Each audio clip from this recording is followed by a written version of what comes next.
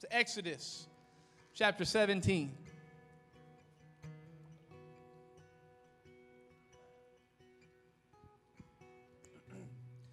We're going to read verses 8 through 16 today. Say amen when you're there. All right, we got a couple. All right, it says this. Then came Amalek and fought with Israel in Rephidim. And Moses said unto Joshua, choose us out men, go out, fight with Amalek. Tomorrow I will stand on the top of the hill with the rod of God in my hand. So Joshua did as Moses had said to him, and fought with Amalek and Moses. Aaron and Hur went up to the top of the hill. And it came to pass when Moses held up his hand that Israel prevailed. And when he let down his hand, Amalek prevailed. But Moses' hands were heavy, and they took a stone and put it under him, and he sat thereon. And Aaron and Hur stayed up his hands, the one on the one side and the other on the other side. And his hands were steady until the going down of the sun. And Joshua discomfited Amalek and his people with the edge of the sword. And the Lord said unto Moses, write this for a memorial in a book, and rehearse it in the ears of Joshua. So, for I will utterly put out the remembrance of Amalek from under heaven. And Moses built an altar, and called the name of it Jehovah Nisi. For he said, because the Lord hath sworn that the Lord will have war with Amalek from generation to generation. I want to talk this morning, hopefully preach this morning, about your arch rival. Your arch rival. Amen. If you could put your Bibles down and just go with me to the Lord in prayer one more time. Pray for the remainder of this service that God would use me. Lord Jesus. Hallelujah. Lord, I thank you, God, for today, Lord. I thank you for your word. I thank you for your people, God. Lord Jesus, I just pray right now, God, that you reach down and touch my lips, God. Lord, let me be your mouthpiece, God. Let me speak with anointing and boldness, God. Lord, let me bring conviction to the heart today, God. Let your word bring conviction, God, I pray. Hallelujah, Lord Jesus, and build up and edify your church, God. Hallelujah, Lord, do a work among us, we pray it. In the mighty name of Jesus. And everybody said, amen. Amen. You may be seated. Have you ever had a rival?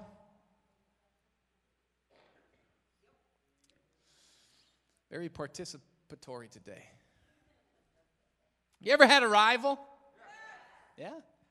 Okay, good. Well, maybe. I don't know. Every one of you have a rival. But I remember my rival in elementary school. His name was Eric Young.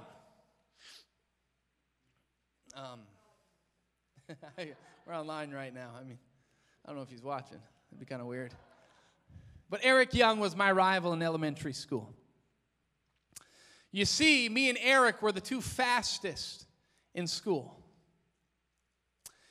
And every recess, we would head out onto the playground, and we'd go to that concrete on the basketball court. And there was a line, right, the baseline. And we would line up, and we would run. We say, on your mark, get set, go. And we would run, and we would race day after day. But Eric Young, sometimes Eric would beat me, sometimes I would beat Eric. He's my rival, right? My chief competitor. But one day, Eric, for whatever reason, went to a different school. It's probably third or second grade. He went to a different school. I was in Birchwood Elementary. He went to Edison. And so now I was the fastest. I was the fastest in school. And I would race, and I would hold my head high, and I would win and win and win and win. And you know, you had that mile. You remember the mile run you had to do in elementary school? Have that mile run, and I would have the best time every time. right? But then about fifth or sixth grade came around, and that Eric Young showed up again. No longer going to Edison, he came back to my elementary school. And I remember the first day I saw him, I looked at Eric, and I said, Eric, are you still fast? And Eric said, I'm faster than ever before. And I said, oh, man. And so that's what we would do. We'd go back to that recess, right? Back to recess. We would line up on the concrete. And sometimes I would win. Sometimes Eric would win. He was my rival, my chief competitor. A rival is a person or thing that is in a position to dispute another's preeminence or superiority. An archrival is a principal rival, that number one competitor. Maybe you had one in school. Maybe you were on the wrestling team. Maybe you were on the football squad and you're lined up against each other. Your rival, right? What am I talking about? I'm talking about the Vikings versus the Packers, right? I'm talking about Cowboys versus Indians, cops versus robbers, the North versus the South, the Yankees versus the Rebels, right? Celtics versus the Lakers, Ali versus Frazier, Letterman versus Leno, Trump versus Biden, NSYNC versus the Backstreet Boys.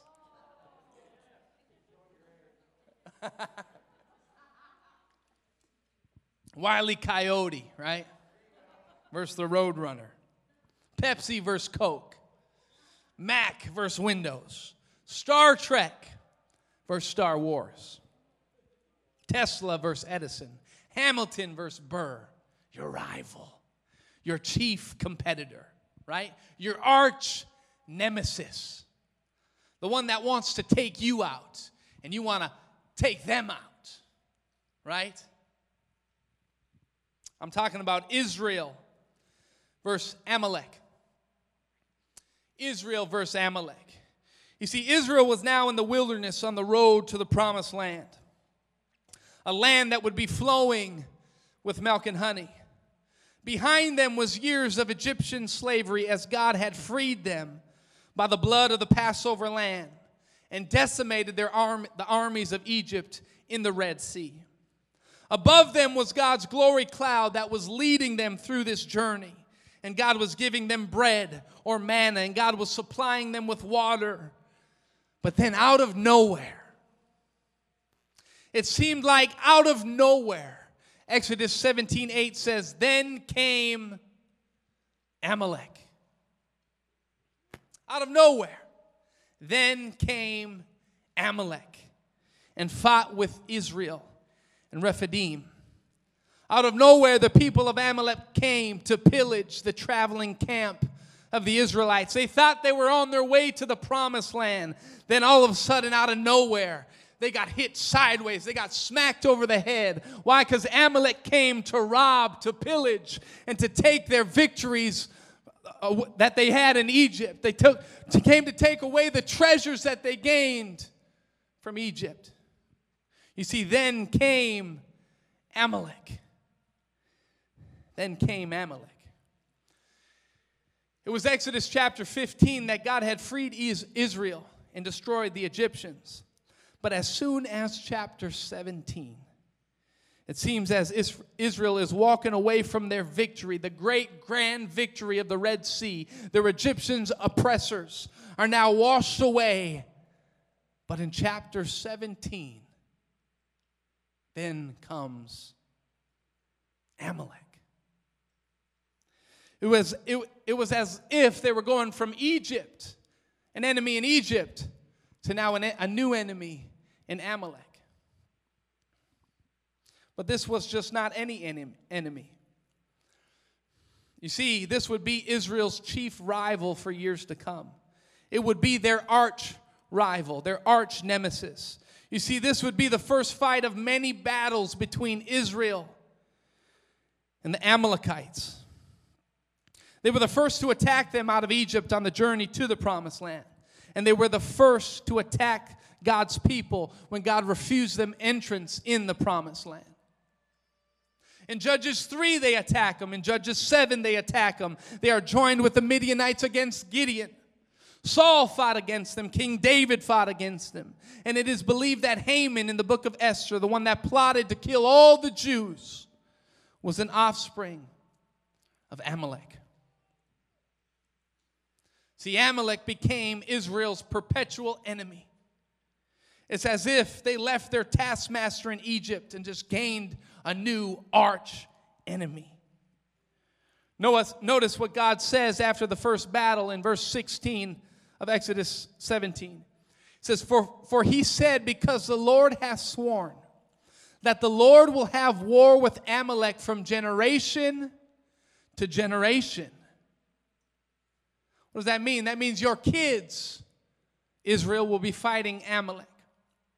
Not only that, your kids' kids will be fighting this enemy named Amalek. From generation to generation, Israel, you have an enemy. Then came Amalek. I want you to follow me for a second.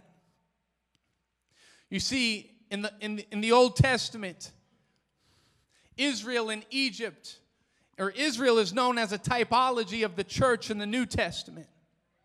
Right? Egypt is typology of sin. Right? So just like Israel was set free by the blood of the Passover lamb, you were set free from sin by the blood of Jesus. You get it? And just like Israel's enemies were decimated in the Red Sea, your enemies, when you're baptized in Jesus' name, they are decimated. They are washed away in the waters of baptism. You see?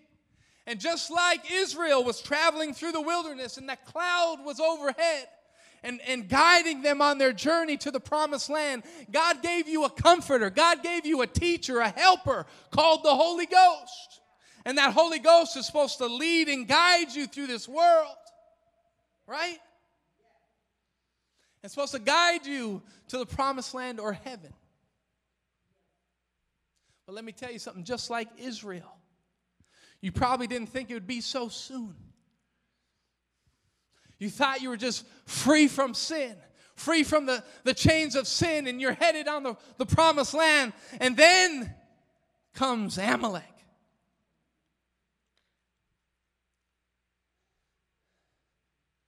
Then comes Amalek. You see, you too have an arch enemy that wants to rob you of the victory that you gained from Egypt. An enemy that wants to take away your spiritual blessings. You have an arch enemy called your flesh. Then came Amalek. Then came your flesh. Right? Israel's walking away from Egypt. Then wait. You're walking away from the sins of your past. And wait. Then comes your flesh.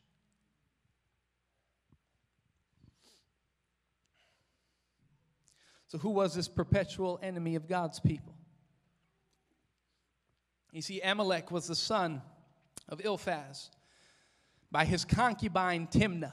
More importantly, Amalek was the grandchild of one named Esau, an Edomite. Esau was the elder twin brother of Jacob. And of course, so Amalek's grandpa was Esau, meaning Israel's grandpa was Jacob. So what do we know about these twin brothers? Genesis 25:22 says this. It says about in Rebekah's womb, their great-grandmother. The children struggled together within her. And she said, if it be so, why am I thus? Why is this happening? Right? She's pregnant with twins. What's going on in my stomach? It feels like there's a war inside of me. said the children struggled together within her, and she said, why am I thus? And she went to inquire of the Lord. And the Lord said unto her, 2 nations are in thy womb, and 2 manner of people shall be separated from thy bowels. And the one people shall be stronger than the other people, and the elder shall serve the younger. See, Jacob and Esau have been struggling and fighting against each other since they were conceived. 2 manner of people, arch rivals, contrary to each other, nemesis. See, Esau was the firstborn, that fleshly man. Esau was apathetic about the things of God. Just read about it. He's apathetic about the things of God. It was Esau that sold his birthright, the spiritual blessings of God, for a bowl of soup. He sold the things of God for a moment of fleshly fill, for a moment of fleshly appetite. He did not regard the eternal, but was fixated on the temporal. Hebrews 12:16 says this about Esau. He says, lest there be any fornicator or profane person as Esau, who for one morsel of meat sold his birthright. For one morsel of meat, just to have a fill of his flesh, he took the things of God and sold it for a bowl of soup. That's what kind of man Esau was. He took the things of God and was profane, didn't care about the things of God. He sold the things of God to fill his flesh. See, I believe Esau represents the man that is led by his sensual desires, one that takes his fill of fleshly pleasures, passions, and appetite, and does not regard, does not respect the things of God. I believe Esau and his grandson, Amalek, represent your flesh. But Jacob was that secondborn, right? 2 manner of people are in that womb. There's Esau, right? The firstborn, man of flesh. But Jacob was that secondborn, called to be the spiritual seed. He desired the things of God, and because of it was blessed of God. Jacob, the Bible says, wrestled with a man till the break of day and said, I will not go until you bless me. You see, Jacob, unlike the firstborn Esau, Jacob valued the eternal things of God. That's why God said in Romans 9:13, Jacob have I loved, but Esau have I hated. I hated that profane man. I hated that natural man. I hated that man of flesh. Why? Because he did not regard the things of God. But Jacob, that one that loves the things of God, that loves my word, that's the one I love. What is God saying? It is that second birth that God loves. It is that second born that God blesses. Notice something with me in the Bible. It was not Cain. It was not Cain. Right? It was Abel. Abel was blessed of God, not Cain. It was Isaac, not Ishmael. It was Jacob, not Esau, that was blessed by God. All these second-born children had the blessing and favor of God in their life. Why is that? I believe God was trying to show us something. It is your second birth that matters the most to God. You see, Jesus said this to Nicodemus. He said, except a man be born again, he cannot see the kingdom of God. Except a man be born of water and of spirit. Let me tell you something, church. It is that second birth that matters to God. It's when you're spiritually reborn of the waters of baptism and the Holy Ghost Spirit inside of you.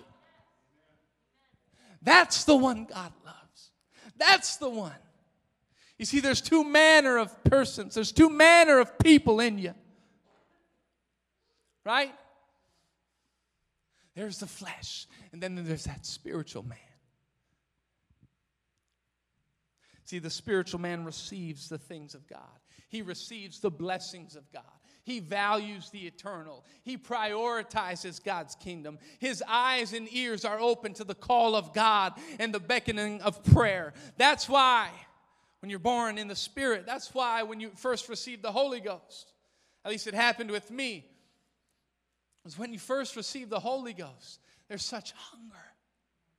There's such hunger there. There's such desire for the things of God. Why? Because you've been spiritually reborn. You've been spiritually awakened. And now you have an appetite for the things of God. You have an appetite for the Word of God. Why? Because it's that second birth that matters.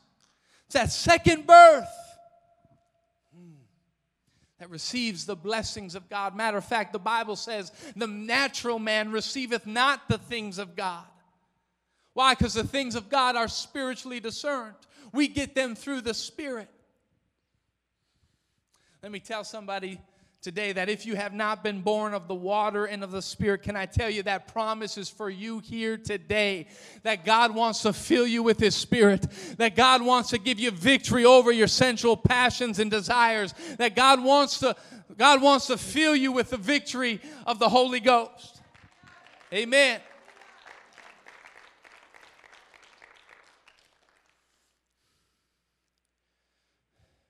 You see, when you're born again, you now have this struggle going on inside of you. You have this fight. Just like Israel, you have a perpetual enemy. Maybe you never had to fight him before, but now it feels when you're born again, you have this fight. You have this fight that is going on. See, the Bible says you were by nature, before you were born again, you were by nature the children of wrath. But now that you're born again, you realize something. There's a fight going on inside of me. See, I realized very soon. I remember when I received the gift of the Holy Ghost, when I was baptized in Jesus' name. I remember just on cloud 9, walking on cloud 9, right? Everybody remember? When you were born again? But here's the thing. A little time afterwards, all of a sudden, I didn't know what happened. I fell into sin. Why? Because I didn't realize something. Yes, God brought me from Egypt. God brought me from sin. But I had a new enemy now. I had my flesh. I had Amalek to deal with now. You see, there's a war going on inside of you. There's a battle being waged inside of you. You've got to recognize it.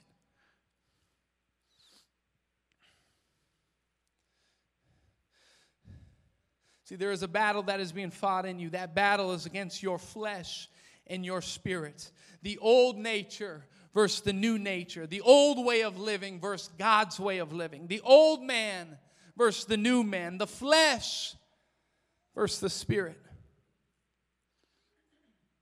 That's why Romans 8:5 says this, for they that are after the flesh do mind the things of the flesh, but they that are after the Spirit, the things of the Spirit. For to be carnally minded is death, but to be spiritually minded is life and peace. Because the carnal mind is enmity against God. Enmity means hostile, or at war with God and the things of God. It is not subject to God, neither indeed can be. So then they that are in the flesh cannot please God. Cannot please God. You see, your carnal mind is warring after your spiritual mind. You see, you have an enemy. Then came your flesh. Then came your flesh. Galatians 5:17 says it like this. For the flesh lusteth against the Spirit, and the Spirit against the flesh. And these are contrary the one to the other, so that ye cannot do the things that ye would. They're contrary. There's a battle going on. There's a fight. You see, your flesh on this earth is your perpetual enemy, and it does not regard the things of God. See, if you gave into the desires of your flesh would, just like Esau did, your flesh would sell your salvation for a one-night stand. Let me tell you, if you gave your flesh rule, if you gave your flesh reign, is your flesh would sell the grace of God for a puff of joint. Your flesh would sell God's mercy for a late night porno binge. Your flesh would sell the blessings of God for fleshly desires. Why? Because the natural man doesn't regard the things of God. They are contrary to him. They are contrary to him. Galatians 5:19 says this, now the works of the flesh are manifest, which are these: adultery, fornication, uncleanness, lasciviousness, idolatry, witchcraft, hatred, variance, emulations, wrath, strife, seditions, heresies, envyings, murder, drunkenness, revelings, and such like, of the which I tell you before, as I have told you in times past, that they which do such things shall not inherit the kingdom of God. You see that list? That's the works of the flesh. But the next verse says, but the fruit of the Spirit is love, peace, long-suffering, gentleness, goodness, faith, meekness, temperance. Against such there is no law. You see, there's a battle of two natures going on. A battle of two natures. A flesh that wants to drag you down to the person that you used to be, and a spirit that wants to raise you up in victory and newness of life. The Bible says that you are a new creature. Hallelujah. Here's the thing. Now that you're spiritually born, it is God's will, just like Jacob and Esau, it is God's will that the elder serve the younger. What am I saying? It's God's will that your flesh should be in subjection to your spirit, not your spirit in subjection to your flesh. That's why he says in that next verse in Galatians 5:24, and they that are Christ's have crucified the flesh with the affections and lusts. They've crucified it. They've killed it. They've killed the flesh.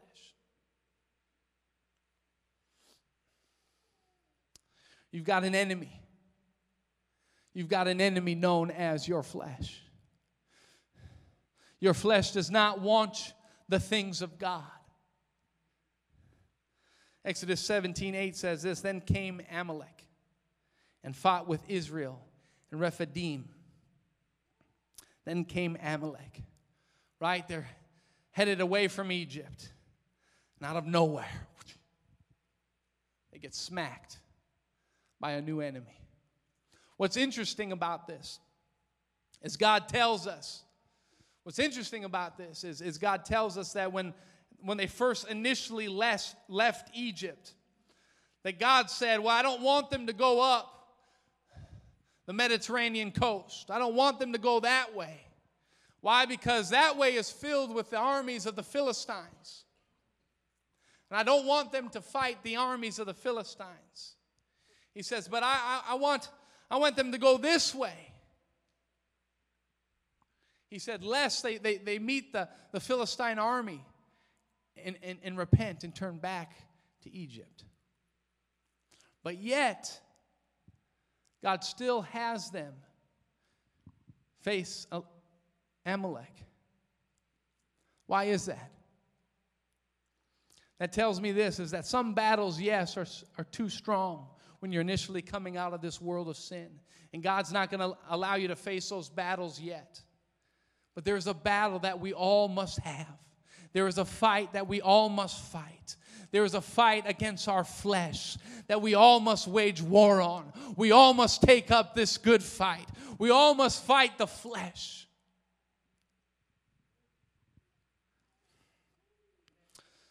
So what does this chapter tell us about this fight? Exodus chapter 17, verse 8. Then came Amalek and fought with Israel and Rephidim. Verse 9 says, and Moses said unto Joshua, choose us out men and go out, fight with Amalek. Tomorrow I will stand on the top of the hill with the rod of God in my hand. And Joshua did as Moses had said to him and fought with Amalek. And Moses, Aaron, and Hur went up to the top of the hill. And it came to pass when Moses held up his hand that Israel prevailed. And when he let down his hand, Amalek prevailed. But Moses' hands were heavy. And they took a stone and put it under him. And he sat thereon, and Aaron and Hur stayed up his hands, the one on the one side and the other on the other side. And his hands were steady until the going down of the sun. And Joshua discomfited Amalek and his people with the edge of the sword. You see, what does this battle tell us about our war against our flesh? It tells us this. Number one, he took the rod of God in his hand, right? Moses took the rod of God in his hand. Well, what does that mean? What does that tell me? It tells me this: the same thing that got me out of Egypt is going to win this battle again. You see, God sent Israel their deliverer Moses, who was equipped with the rod of God. What Moses would do with this rod is he would take this rod and he would smack, God would tell him to smack the waters. And the waters would turn to blood. And he says, stretch it over against the stream. And all of a sudden the stream's filled with frogs. He said, hit the dust, and it became like lice. And as the armies of the Egyptians descended on Israel, Moses took that rod and held it over a Red Sea. And the Bible says they escaped on dry ground. You see, this rod was not magical, but the rod represented God's help. As long as he was able to lift up that rod, they prevailed against their enemy. So what am I telling you, church? As long as we understand that it is through God, it is through God that we get our victory. It is through God that we receive our help. What am I trying to tell you? I'm trying to tell you this, is that you can't do it on your own. I'm trying to tell somebody today that you have a flesh that is battling after the things of the Spirit. And the only way that you're going to conquer that flesh, the only way that you're going to get over that flesh is when you get a hold of the rod of God and say, the Lord is my help. The same thing that got you out of Egypt is the same thing that's going to take down that flesh.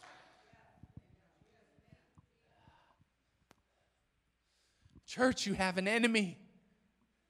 You have an enemy known your flesh.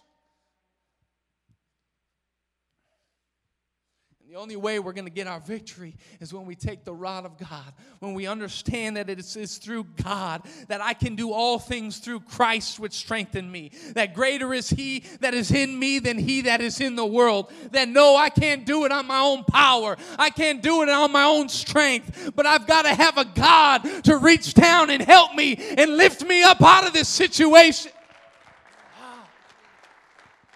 I'm trying to give somebody hope here today. Why? Because you may have fallen to Amalek. You may have fallen to your flesh. What am I trying to tell you to do? I'm trying to tell you to go back to the rod of God. Go back to where you found your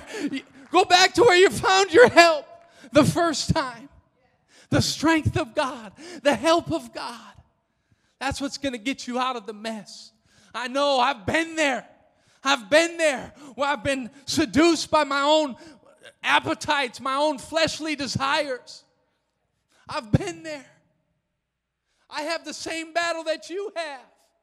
I have a flesh too.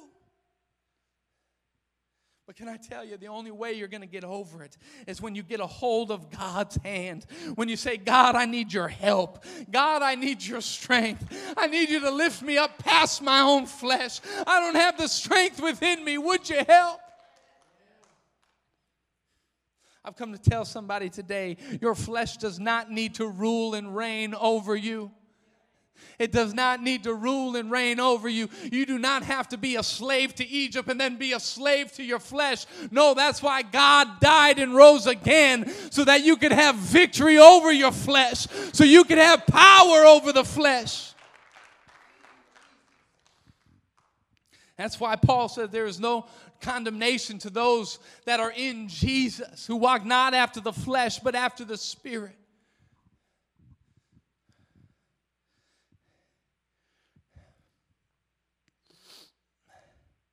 So what do we learn? We learn that we need to take that rod. We need to take God's help. We need to get a hold of God. That's what we need. We need to get a hold of God. But number 2, he took that rod. Moses took that rod. And what did he do with it? The Bible says that he lifted up his hands. He lifted up his hands. What does that tell me, church? It tells me this, that your victory looks like this. Your victory looks like this. You got to understand something. For the weapons of our warfare are not carnal, but are mighty through God to the pulling down of strongholds. We don't fight the flesh by taking a swing at ourselves. Right? We don't fight the flesh by taking our fist and jabbing it into our stomach. We don't fight the flesh by throwing ourselves down. No, we fight the flesh through prayer. We fight the flesh through worship. We fight the flesh through the Spirit. Oh, I'm trying to help somebody today. I'm trying to help somebody today. You've got Amalek coming after you again, but fight him after. Get in the Spirit. Get a hold of God. Get a hold of a prayer life. That's why Galatians 5:16 says this. This I say, then walk in the Spirit. Get that up there. Walk in the Spirit, and ye shall not fulfill the lust of the flesh. And I tell you, the only way over the flesh is you've got to learn to walk in the Spirit. You've got to learn to pray. You've got to learn to worship. You've got to learn to get in connection with the Spirit of God.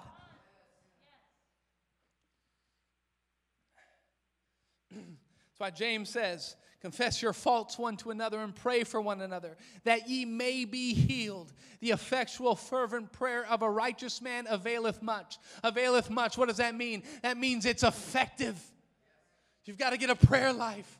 Get a prayer life. Become a prayer warrior.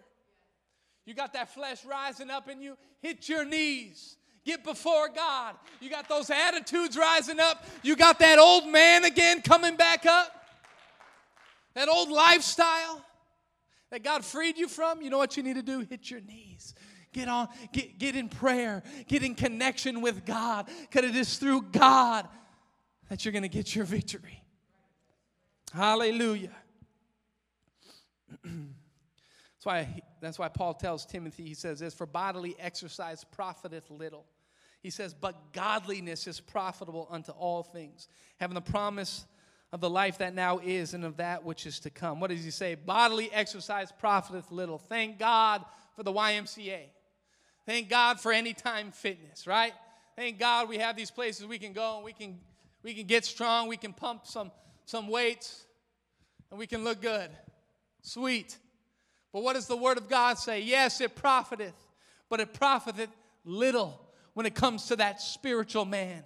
You see, what really matters is godliness, is spiritual disciplines, is every morning and every night hitting your knees, hitting your prayer closet. It doesn't matter if you're how much weight you can curl. No, what matters is how many pages of the Bible you can turn. Come on.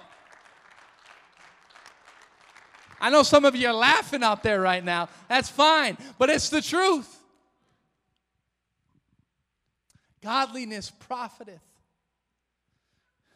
all things. Godliness, spiritual disciplines. Spiritual disciplines. I'm trying to give somebody some help today. I've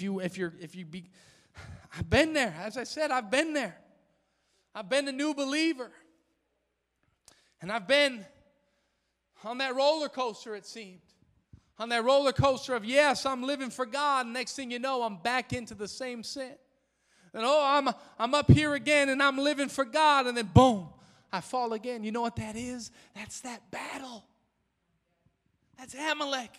That's that flesh you're fighting. Get some spiritual discipline in your life. Right? Discipline yourself. Discipline that flesh. Tell that flesh to shut up. Right? How you tell them to shut up? You tell them to shut up through prayer, through the Word of God, through fasting. I know we don't like to say it, right? We should fast, though, especially if you're dealing with something in your flesh, especially if you're having a problem with a certain sin, a habit, or whatever. Go on a fast. Discipline that flesh. Hallelujah.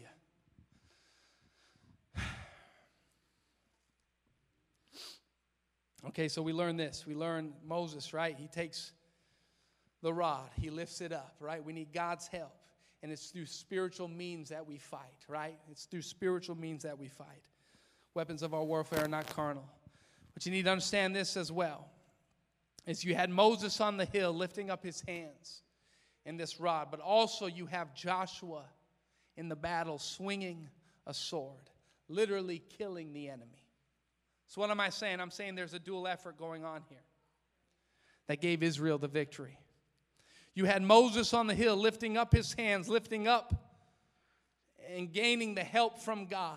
But then you had Joshua fighting the battle with the sword. What do you have? You have spiritual, and then you have application. What am I saying? I'm saying your prayer life should produce results in your natural life. That's good. That's good preaching. Amen. Here's the thing. You can spend hours in prayer. You can spend hours speaking in tongues. You can spend hours reading your Bible. You can spend days fasting. But if it never results in a behavior change, if it never results in that old man being crucified, right? Then you're doing it wrong.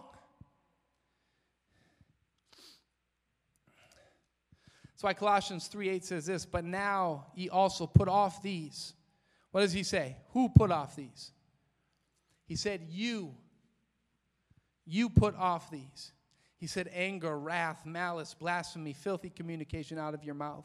Lie not one to another, seeing that ye have put off the old man with his deeds. Who has put off the old man?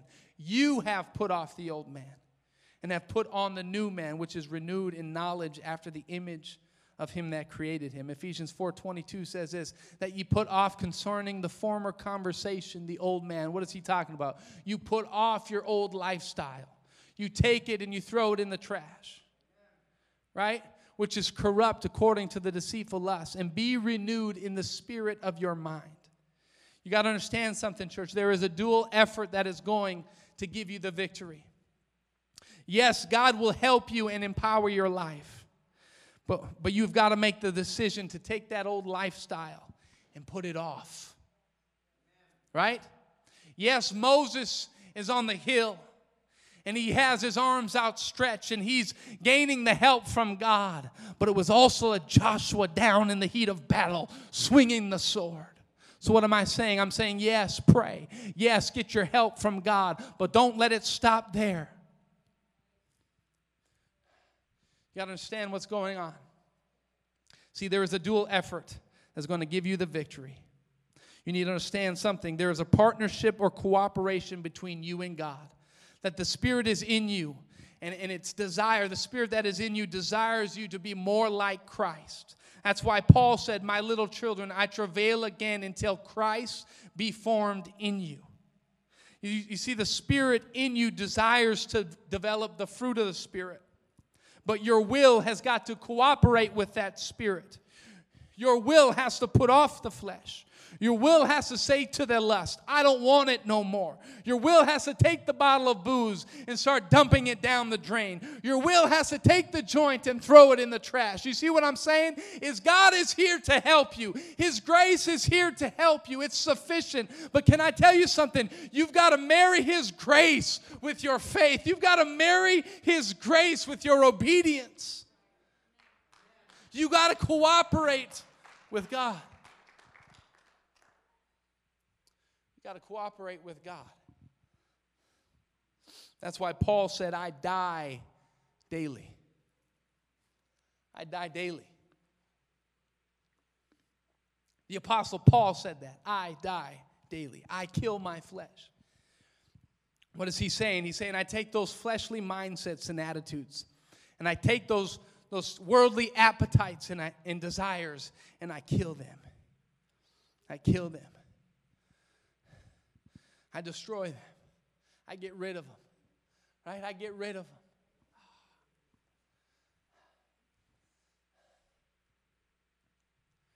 Here's the thing, is you need to kill your flesh, or I guarantee it will kill you.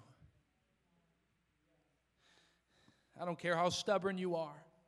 I don't care how much willpower you are. If you do not kill that flesh, it'll eventually kill you.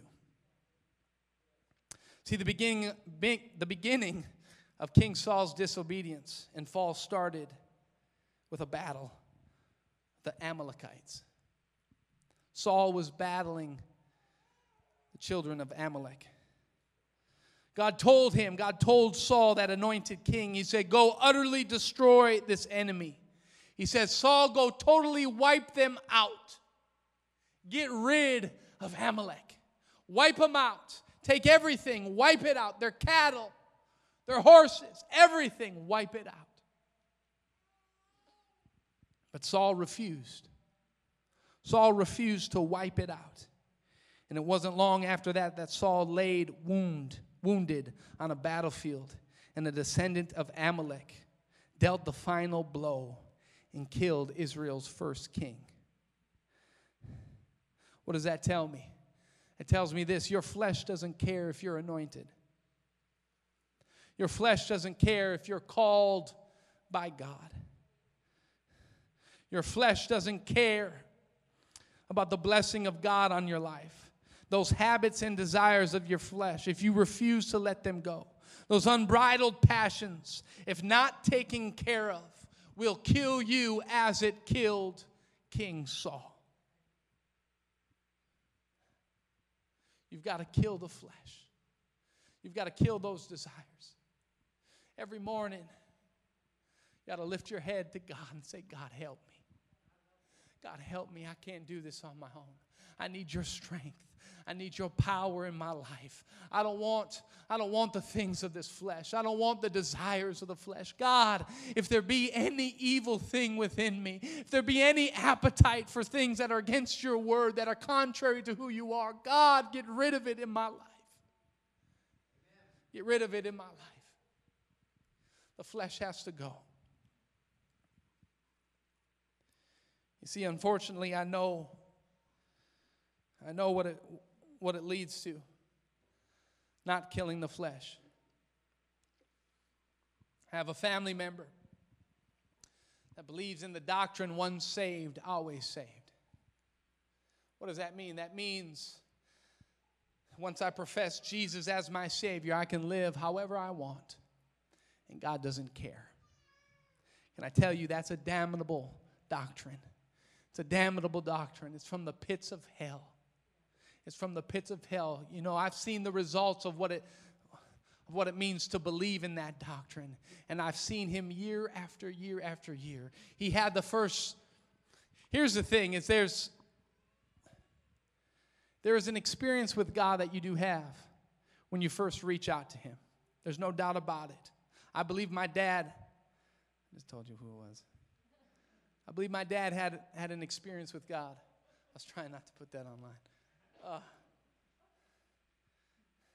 But I believe my dad had an experience with God.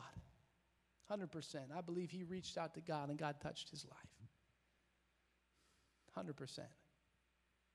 And he thought he was saved. But then he thought he could live any way that he wanted to. And I saw the results of that doctrine. And I saw him year after year after year. I saw that light fade and fade and fade and fade. Why? What was going on? It was his flesh killing him. His flesh killing and snuffing out any truth that he had.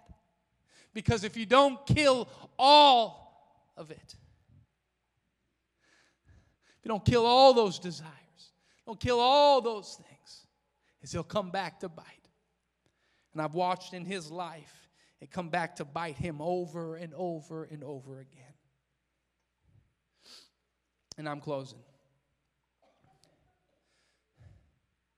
Exodus 17:13 says this, and Joshua discomfited Amalek and his people with the edge of the sword. And the Lord said unto Moses, write this for a memorial in a book. He said, rehearse it in the ears of Joshua. For I will utterly put out the remembrance of Amalek from under heaven. And Moses built an altar and called the name of it Jehovah Nissi. For he said, because the Lord has sworn that the Lord will have war with Amalek from generation to generation. What did he say? He said, remind Joshua about this. Matter of fact, go beyond that. Write it in a book for a memorial. Remember your enemy Amalek. Remember your enemy Amalek. You see, you need to be reminded. You need to remember Israel about your enemy. Matter of fact, God went further. When Israel eventually received the law of God on Mount Sinai, they received 613 commandments from God. 2 of those commandments had to do with Amalek.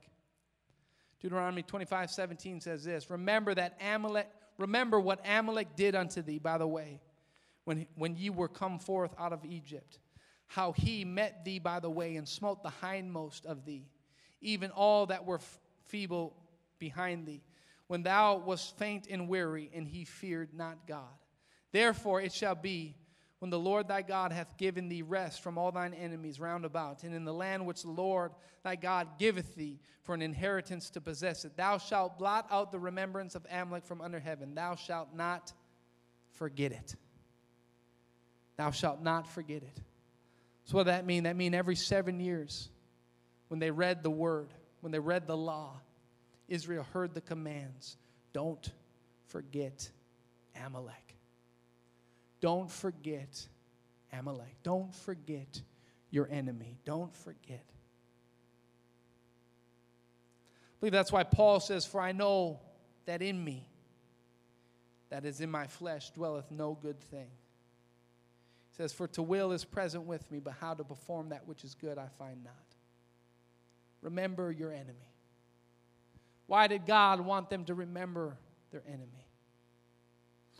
Why did God want to remember? Remember those times that you fell. Remember those times that your desires and the appetites of your flesh got the best of you. No, we don't preach like this normally. Remember the times you fell. Remember the times that you gave in to the seducing of your flesh. Remember your enemy. Remember your enemy. Because here's the thing. I believe God was trying to remind them of that. Because this enemy, there was no forgiveness. There was no reconciliation with this archenemy. Can I tell you, church, the same is with us in our flesh. There's no reconciliation. There's no forgiveness. Generation after generation after generation, we have fought this flesh. We have fought this flesh. We have fought it. I just tell somebody, I've been there. I've been there. I messed up. I've fallen. The flesh got the best of me.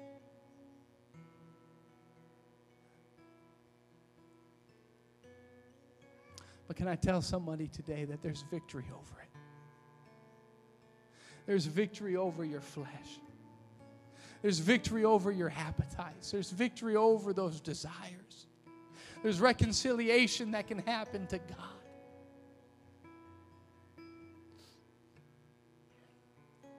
Because here's the thing. Yes, remember your enemy. Remember that you have an enemy, that every day that you live, you're going to have to fight. You're going to have to fight this flesh. You're going to have to die daily, as Paul said. Remember.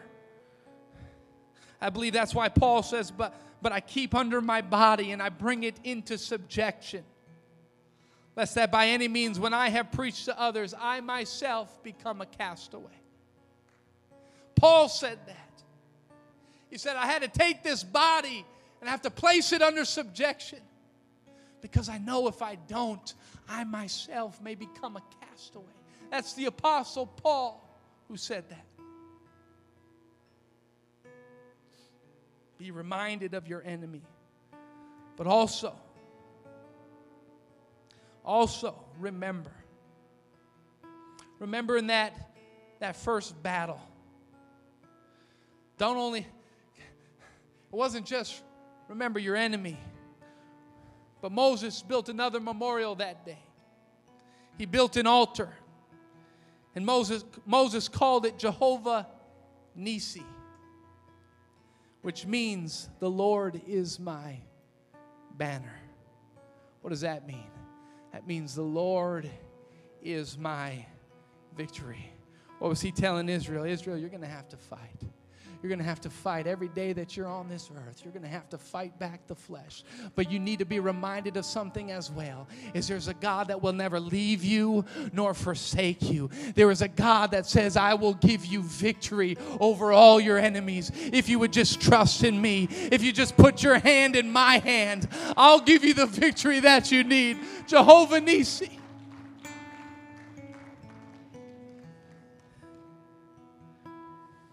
Matter of fact, interesting fact, God takes Jacob, remember Jacob.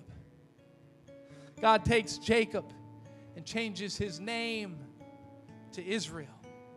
What does Israel mean? Israel means God prevails.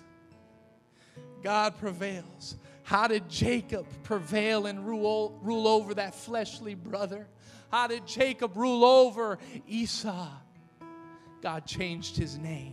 He got it through God.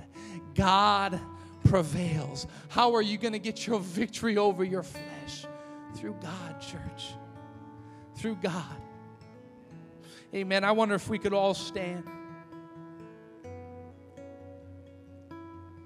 I wonder if we could just do something. I wonder if we can all just lift up our hands. Here's the thing, is I know that in here, we all have this same battle. We all have this same battle. Don't forget it. And I know with a crowd this size, is there's people that are fighting this battle, and they're having a hard time with it. And we're just going to pray today that God would give you the strength to overcome, that God would give you the faith to overcome, that God would give you the grace that you need every day to rise above your flesh. Why don't we do that this morning, church? Lord Jesus. Hallelujah, Lord. God, I thank you for your word. I thank you for your spirit. I thank you for salvation, God. But Lord, I've realized something else, God, is I have another enemy, God. I have an enemy called my flesh, God. And my flesh wars after my spirit. And there's a battle between the two, God. Lord, and I just pray right now, I pray, God, for your strength. I pray for your grace, God. Hallelujah, Lord Jesus. I pray for your help today, God, to allow me to rise above my flesh, to allow me to rise above these fleshly desires and passions, God, that fight against me every day, God. Give me your grace. Give me your spirit, God. Empower my life, Jesus. Hallelujah, Lord. I give you the glory. I give you the praise. I give you the honor. That's all right, church. Why don't we praise Him? Why don't we start to turn that into worship?